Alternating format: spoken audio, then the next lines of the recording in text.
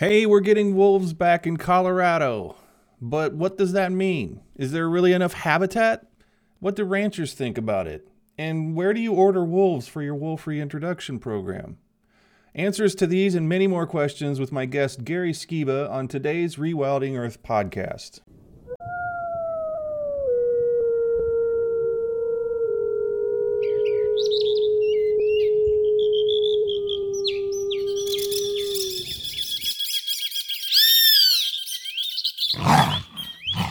You're listening to the Rewilding Earth podcast.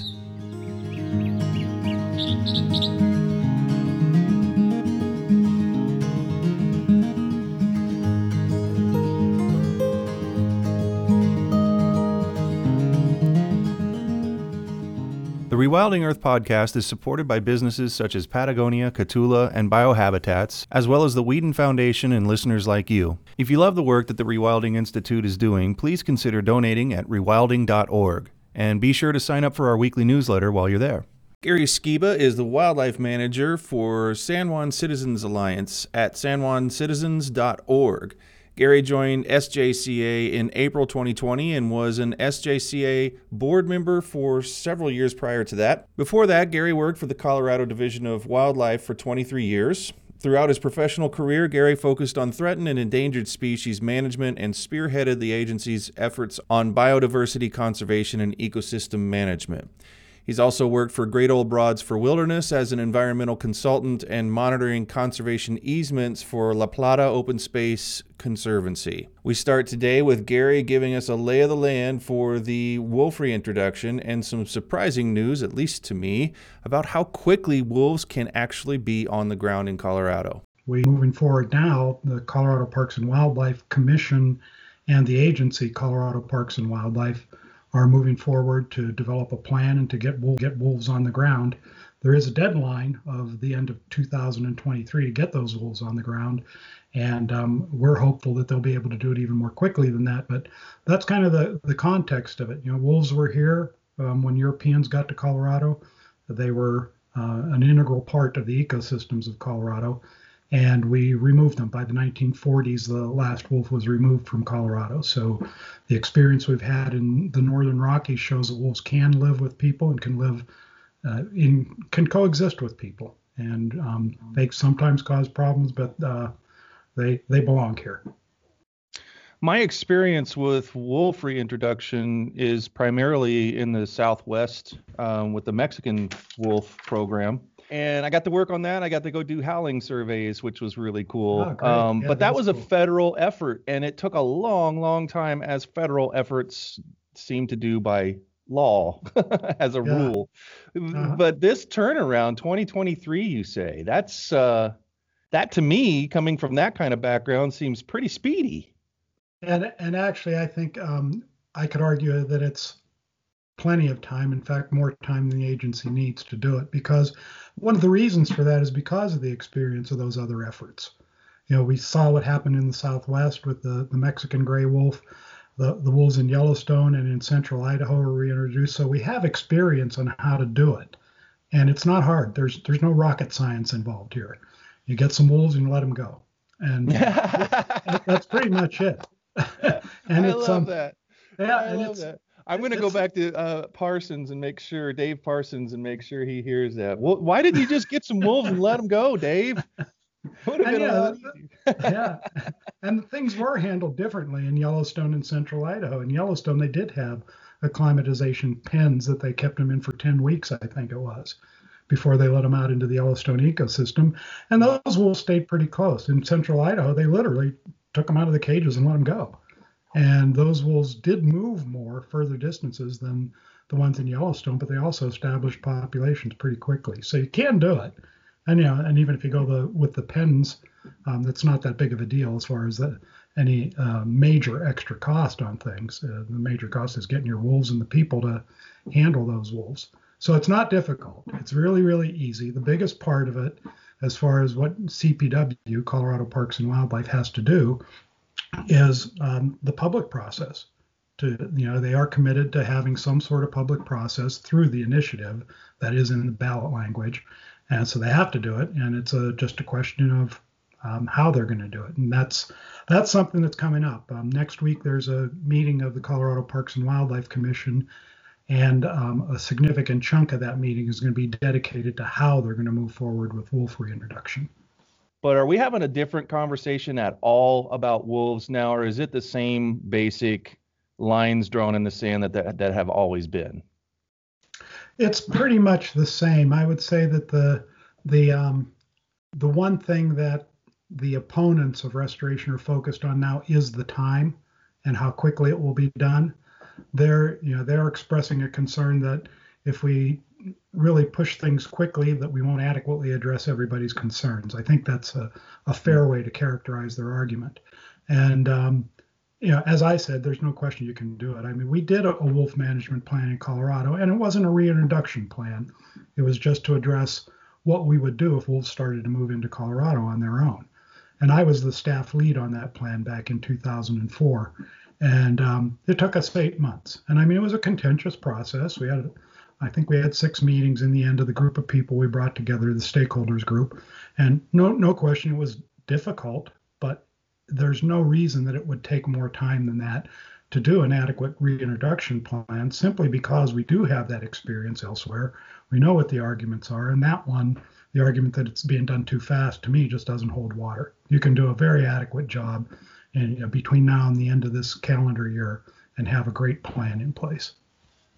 What are some goals for the program? What are goals for us conservation-wise, and the stated goals that must have been outlined in this proposal in terms of population and range? Yeah, well, there is no numerical goal. So I want to make that very clear, that there wasn't in the initiative. And I would presume that CPW is going to have some sort of a minimum numerical goal. Frankly, I, as a biologist, don't see a need for an upper end limit on the number of wolves to be established beforehand. To me, you establish that by what the wolves do. So the point is, there is no numerical goal right now. The goal from the standpoint of the initiative was to establish a self-sustaining population of wolves. And that's some terminology that is sometimes difficult to really put a number to in the end. How many wolves is that? And we have some ideas. There's some basic conservation biology concepts that apply to that. But it's really a question of, are the wolves out there and establish themselves and being able to maintain a population? Now, one of the things that we've focused on, the Citizens Alliance and the Rocky Mountain Wolf Partnership, is the idea of ecological effectiveness, which means that the wolves are out there influencing ecosystems in the way that they did before we removed wolves. So that means that there are wolf packs all over the place, wherever they decide they need to be or they can be in order to function properly out there, and that they are basically managing their prey items the way that they do, their prey animals. So, wolves establish territories, and these territories don't overlap. They will have boundaries at the territories. They will use the resources within it in a way that actually is very effective at keeping those animals, the prey animals like elk in particular, that's the big one, keeping them moving and keeping those populations healthy. We know that they remove sick animals and injured animals because it's easier for them. One of the things people don't really always recognize is that when you weigh 80 to 100 pounds and you're attacking an elk that weighs 1,200 pounds, you're at a major disadvantage. I mean, people don't think of those prey animals like elk and deer as dangerous, but they are. And they have sharp hooves, and they can kill wolves. Every one of those animals has killed a wolf sometime historically that we know of. So it's dangerous to do. So they do take the sick, the weak, the injured animals.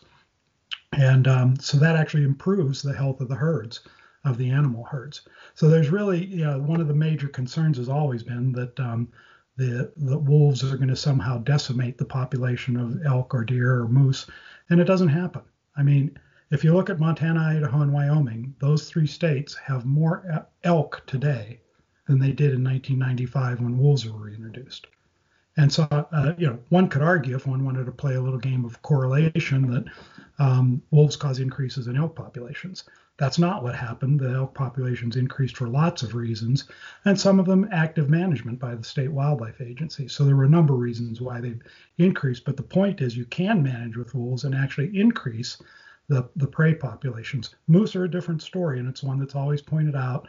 Moose in Yellowstone have declined substantially from what they were when wolves were reintroduced. But that's because of a lot of factors like changes in forests, changes in hunting regimes outside the Yellowstone National Park. So wolves may have contributed to that. I wouldn't say they didn't. They probably did contribute somewhat to the decline of moose, but they were not the primary cause by a long shot. And people point to that as, well, look, the moose are gone. And well, they are, but it's for a lot of other reasons. And the one message that I always try to get to people about the way these systems work is it's complicated. There isn't any one thing that causes everything to happen. It isn't just because wolves were reintroduced that moose declined, and it isn't because wolves were reintroduced that elk increased in Montana. And so the systems are complicated. They're affected by weather, other animals that are out there, other predators, other competitors. So it's a complex system, but you can live with wolves and you can still have every bit of hunting opportunity that you've ever had. Yeah, one thing humans really dislike is complex systems. They want to simplify everything, right? And you're right, yeah. In nature, complexity is a feature, not a bug. And there you go. It's how everything works. And yeah, I have a friend I have in mind while you're talking who lives in the mountains. He'd live in an area where it would be conceivable in the future that he'd run into one of these new wolves. And he's not a rancher. He just lives out there, independent business person. And he's a friend, so he's cautious about these types of things when he talks with me about them. And I have people like that in mind, not ranchers, just people who live quite a ways out of city centers. And it would be nice to get a conservation biologist such as yourself to say on record, what is their life going to be like to live with wolves? Well, I guess from the way I look at it, their lives are going to be substantially enhanced by having wolves. To me, there's just and I think almost any biologist feels the same way about this, is there's just this sort of magical thing about wolves. And I'm not saying they're magical animals or that they have any sort of specific spiritual meaning anyway. It's just they're really cool animals, and we one of the reasons we like them is because they're a lot like us. They're a family-oriented animal. They're very social.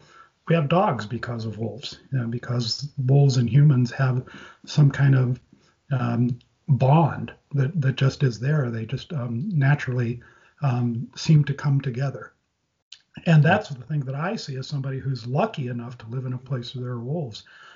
Just having a wolf howl in the night. I mean, I love hearing coyotes howl, but wolves are even more special than coyotes. So I see it as an enhancement. There are going to be situations where you want to be, cognizant of wolves being there. I mean, you don't want to walk into the middle of a wolf rendezvous site with your Labrador Retriever in the spring when the puppies are around, the wolf puppies. Because they would be viewed as competition, and some dogs have been killed. But you look at the big picture, there is no reason to fear wolves. There just isn't. I mean, if we had rabies running rampant, I would couch that a little bit differently. But even then, I wouldn't be too concerned about it. But rabies is under control in North America. We don't have to worry about that. Rabid wolves are the problem that you always hear the stories about in the old world, and we just don't see that, and we don't see very many antagonistic interactions between humans and wolves. Almost all the interactions are very, very positive from the standpoint of the people who want to see wolves and want to hear wolves. So I see it as a major enhancement of your life if you have wolves in your neighborhood.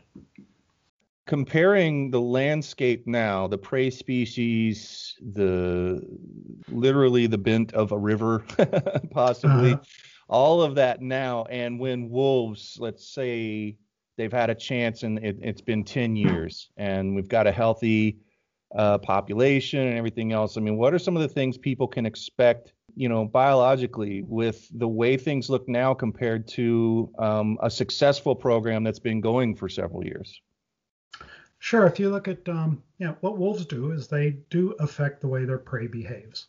There's no question about that, and that's kind of the basis of a lot of the complaints you hear from hunters in areas where there are wolves, because before wolves, the prey acted a certain way, and you knew that they'd be out in the meadows, and at 5 o'clock at night, during this period of this time of year, they'd always be there. And now wolves cause them to move more because they have to be more alert and be avoiding that predation. So there are some effects that way that we're almost certain to see. Some of the things that you kind of alluded to with the river, for example, is that in Yellowstone, there was a major recovery of riparian areas after wolf reintroduction. Now, there are differing opinions about that. As we talked about already, it's complex. And what happened was the Cliff's Note version, or maybe maybe I should call it the caricature version, is that wolves moved in, they caused their prey to avoid riparian areas just because they were moving around avoiding wolves, and that allowed the willows to regrow, that allowed beavers to move back in, and then small birds and small mammals all moved back into those areas. And I don't think there were unicorns and rainbows, but some people think there were, I think. So, but they do have effects that way, but it isn't just the wolves. And, the situation with beavers is complicated. Some beavers were introduced. There was, as a result of the changes in prey behavior, there was more of an ability for those areas to recover, but to attribute it all to wolves is just not accurate. It was a more complex thing than that. Weather was involved. So there are those effects. So what I'm getting to is that I wouldn't predict that we're going to see major increases or major recovery of riparian areas in Colorado that are currently impacted, because they're impacted for lots of different reasons. And it's not just about big game animals like elk and deer staying in riparian areas and eating all the vegetation out. It's more complicated than that. But wolves will cause those changes in behavior. Some hunters will find it more difficult to hunt because the animals are just more wary than they would be. They're more alert, and they're going to be watching for predators, including humans, more. So there will be some changes. And, we can't really predict those in any real way, mainly because none of this stuff has been done as a controlled experiment. You can't do that. It's not like we had two identical areas, one we put wolves in, one we didn't. Everything else was the same. The weather, the amount of snow, the amount of predation from other animals, all those factors that have to be identical to do an experiment that you could really point to and say, here's what the wolves did. So we really can't do that. I mean, we know that wolves are an important part of ecosystems. They were here for tens of thousands of years. They belong here, and they created the system in a certain sense. There's no question that large predators like wolves, the way they affect the ecosystem is more so than most animals affect the ecosystem by the changes they cause in their prey and the resulting changes from that to vegetation. But the exact way that's going to happen is unpredictable. Don't mountain lions also get kind of casual when the boss isn't around? Well, there's probably some of that, but it's difficult to really look at the interactions between wolves and mountain lions are kind of interesting, because there isn't that much in the way of direct effect, just because they have totally different styles of hunting. Mountain lions are more like people, where they lie in wait and then take advantage of something, whereas wolves are out there testing their prey. So totally different systems. There probably is some avoidance from lions, but lions have increased in Yellowstone since wolves were reintroduced. Now, again, you could play the correlation game. Wolves cause increases in mountain lions, but they don't. The mountain lions had been wiped out. There was no longer control going on, so mountain lions were able to move back in. So there's definitely an interaction there, but as far as all the details on it, it's not 100% clear what goes on there. And I don't know that they change the behavior of the lions all that much, but they probably do affect it somewhat. You're listening to the Rewilding Earth podcast. Did you know we also publish insightful and inspirational content from leading rewilding scholars, poets, artists, and organizers from around the world? You can visit rewilding.org and sign up for our weekly digest to receive brilliant, fresh insights on everything rewilding. You'll find over a decade of articles and news from the front lines of wildlands protection and all kinds of restoration efforts. Check us out at rewilding.org, and don't forget to share it with friends. How are organizations and volunteers, individuals, if at all, for the volunteers, how are people going to be utilized? How are citizens going to be utilized, or organizations in this process? What roles are you expecting to play? Well, and I think you're talking more about the sort of the introduction process and beyond that. And I see kind of two processes. The first one is the process that CPW will be going through to develop a plan. And that's where the organizations that San Juan Citizens Alliance is involved with will be working with to try to influence CPW to do a good job of the planning and to do an effective job of creating a sustainable population of wolves. So there's that piece of it. Then I think the other piece is what's going to happen as far as once wolves are out on the landscape, how can people, what would individuals be able to do there? And to me, I think all that the only real role there is going to be sort of a reporting role that, we have wolves here, we saw these wolves, and this group had this many puppies. I don't think there's going to be much involvement of volunteers in the actual reintroduction process. First of all, it's not that labor intensive. So it's not like you need a bunch of people.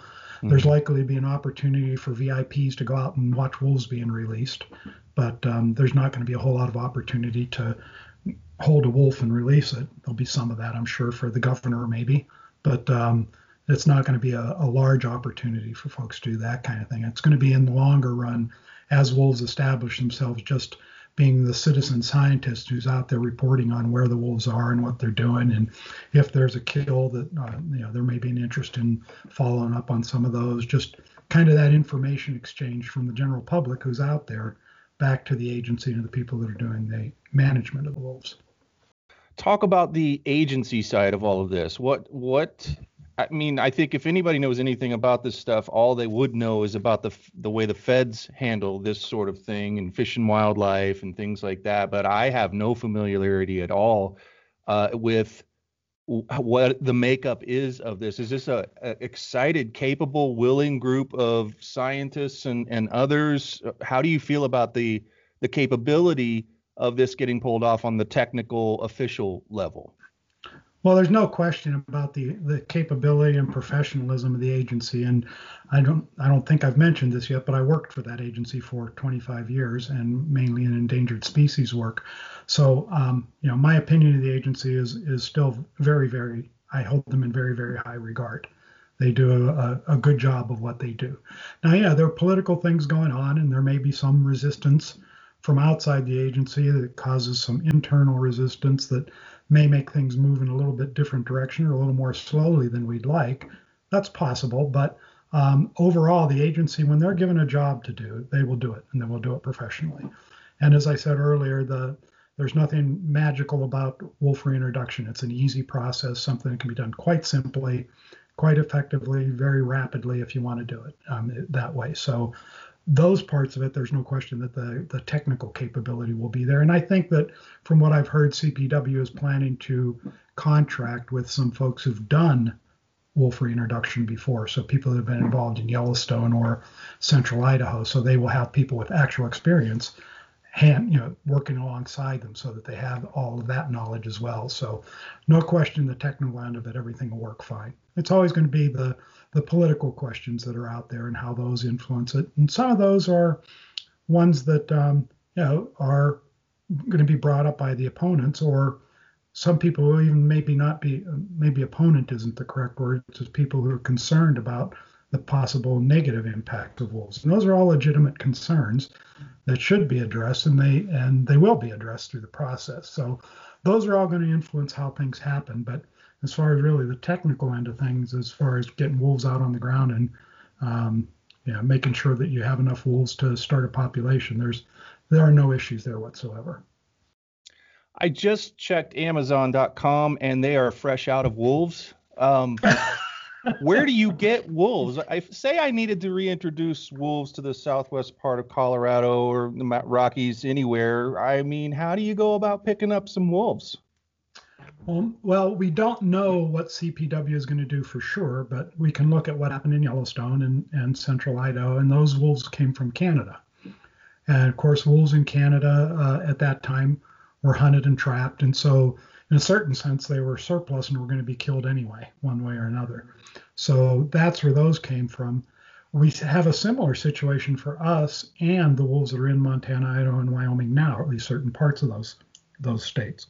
So there are wolves there that are being hunted and are being, I'm not sure what the trapping situation is, frankly, on those, but they are being hunted in those states and can be killed in those states. So the logical place to go is to a place that has a lot of wolves, like central Idaho or somewhere in the western part of Montana, where we can capture a group of wolves, which can be done aerially. With a helicopter, you can find a wolf pack and you can capture the majority of a wolf pack so that you have a social unit that you then bring to Colorado and release as a social unit. So that's the way it would work. The states work together regularly on trapping and transplanting different kinds of animals. Bighorn sheep have been moved all over the West, from one state to another. Moose have been moved around. Elk, Colorado basically wiped out its elk herd back in the early 1900s, and we transplanted elk from the Yellowstone area. So we know how to do all that kind of stuff, and it's easy enough to move those animals around. And as I say, the wolves, and some of those states are going to be happy to give us wolves to put into Colorado. What's the size of this kind of place where wolves would be comfortable, that they've got enough room to roam, that the teenagers have room to go out and start their own? Well, you're talking about some serious land always in that situation, right? Sure. Yeah. And in western Colorado, the area where wolves will be reintroduced, there's 17 million acres of public land. So that's the public land. And there's slightly less than that of private land or other non-federal public lands.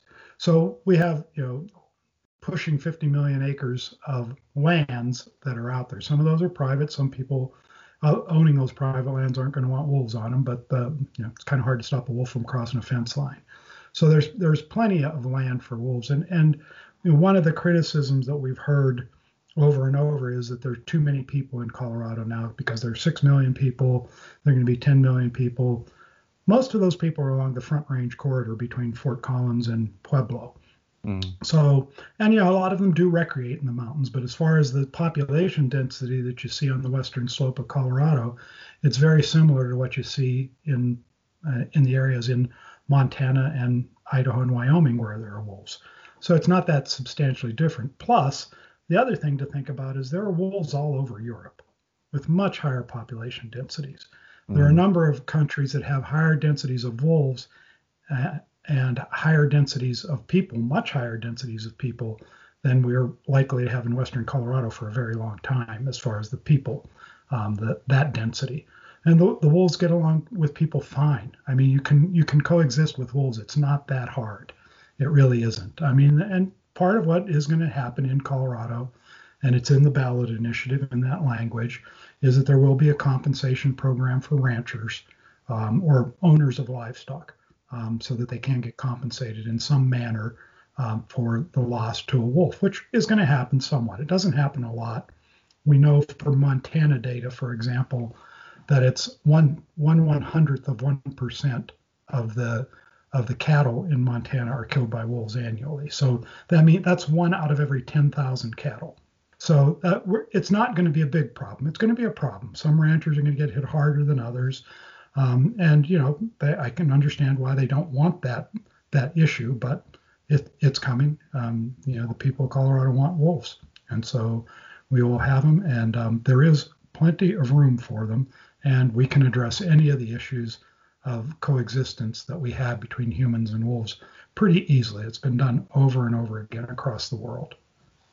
We always talk about people who don't want wolves on their private property. They don't want them crossing the fence lines. We always talk about the pushback, but what about people who are really excited, landowners, who are excited about the wolf program, who are private landowners? It's not a one-sided issue out there. It's not like if somebody owns land and has cattle on it, they automatically hate the wolf program or the idea of wolves.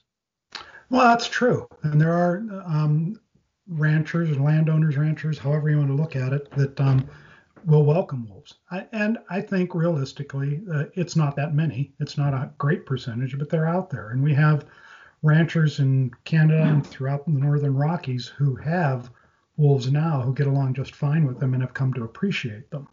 And so there is that just that attitude. Again, I think wolves tug at our heartstrings somehow.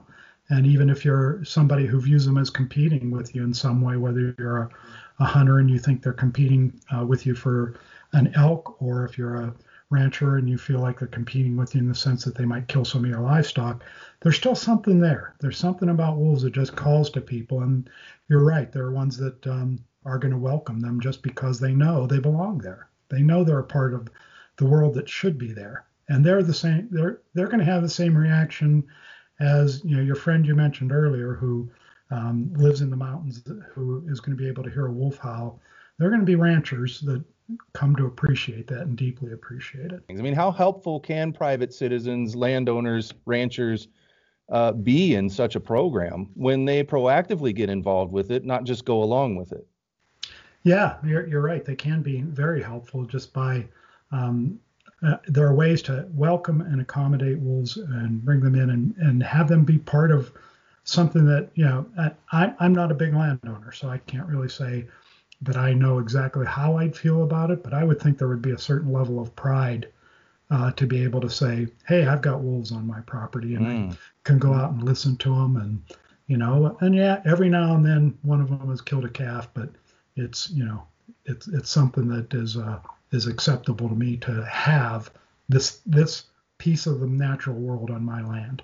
And I wanted to mention that there are a number of efforts going on across the West and in Colorado to try to get ranchers together with wolf advocates just to talk about why they feel the way they do. It's really it's more a matter of developing a relationship between those communities. And it's like anything that we have, any of the divisions that we have, whether they're political, religious, social, of any kind.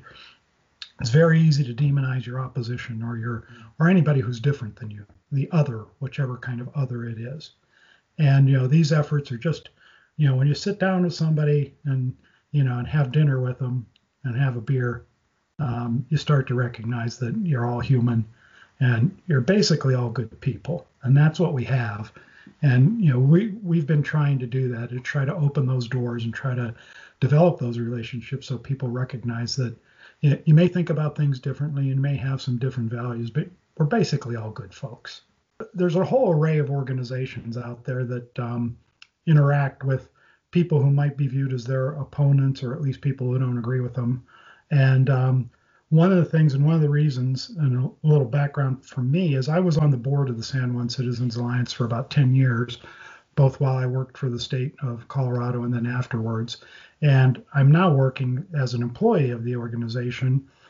Just the way things came together, it worked out for me for my life situation. And I was off the board because I was essentially term limited off the board, and the opportunity came up right then, and it's been great. And one of the reasons I was on the board for 10 years, and one of the reasons I really, really like working with the organization, is that we do not automatically go into confrontation mode with people. We always try cooperation first, whether that's somebody in the water community who is using water resources in a way that depletes them in the stream and is affecting endangered fish or recreational opportunity, or whether it's the Forest Service and where they're headed with a timber sale or any other sort of action on federal lands.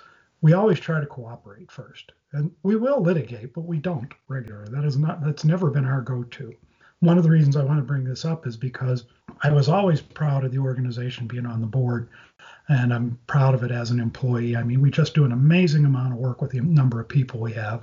We have 7 people on our staff, and when people find out that number, almost all of them are shocked. They always think we have 50 people because of all the things we get done. And and we just do good work, and we do it really well, and we do it in a cooperative way, which I really, really appreciate.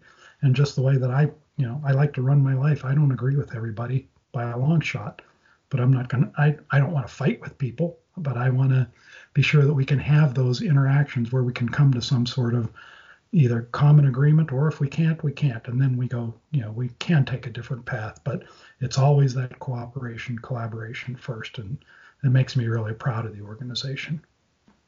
you've been around long enough to experience, network with, maybe work for other types of organizations that fall somewhere on the spectrum a little further away from what you're describing, where they are more confrontational, less likely to sit down and talk.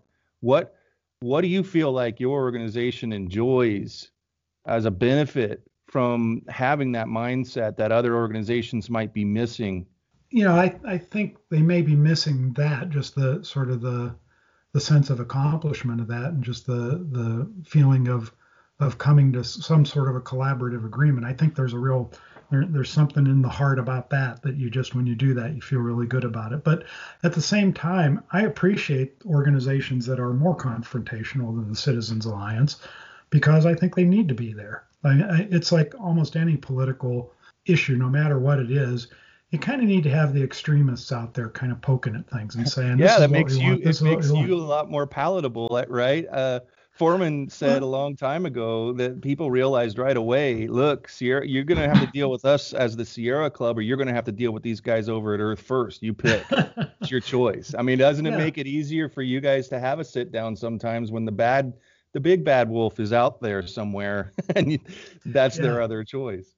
Well, yeah, and that's, I mean, besides sort of that strategic or tactical approach to it, which I think is important, it's also just the reality of everything that we do, that somebody has to stake out the corners, and say, we could be over here, we could be having no people allowed to recreate in Western Colorado, or something like that, just so that we maintain intact ecosystems. So that's an extreme view. And, having that at least sort of stakes that outer boundary where people can say, okay, we can see that, and here's where we are, here are the options in between. And yeah, there is sort of a functional part of it that makes it easier for organizations like ours to be more collaborative, but that's not the only advantage. It's not just that simple kind of, it makes it easier for us to do our work advantage. It's that it does put the landscape out there so everybody understands what all the possibilities are. And I think that's a vital function of extremists on both sides, whether you're an anarchist or a communist, and then there's everything in between. And just staking out the corners is a valuable function. Well, tell us about SanJuanCitizens.org and how people can get involved. Well, they can get involved in a number of ways. I mean, we're constantly putting out action alerts of various kinds on all sorts of activities, from Forest Service to county level stuff to what's going on with wolf reintroduction, for example. So people they always have the opportunity, and we provide them the tools so that they can get their voices heard on those sorts of issues. And we want them to become a member. I mean, we're not an expensive organization to be a member of. It's a $35 basic membership, and we'd love to have more members. It helps us to be able to get our opinions out there with agencies and organizations, to be able to say we have a certain number of members. So we want to have that, and every one of our staff members is always willing to work with someone with whatever issues they have to help them understand what the situation is, whether it's the complexities of methane capture in northwest New Mexico, or the development of the wolf management plan. Any of those things, we're there as a resource as much as anything. But we want those people to become our members. We want them to recognize what great work we're doing down here in southwestern Colorado and northwest New Mexico in helping to protect people's air, land, and water. That's what we do.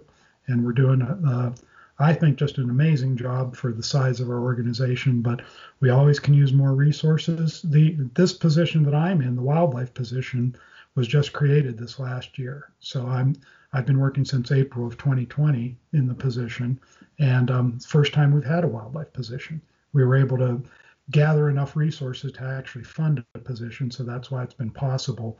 And the more we can do that, get more people working on these things, we can just be that much more effective. SanJuanCitizens.org. Gary, thank you so much for taking the time to be on Rewilding Earth podcast today. Thank you, Jack. Really appreciate the time and appreciate being able to get a message out to folks. I thank you for everything that you're doing.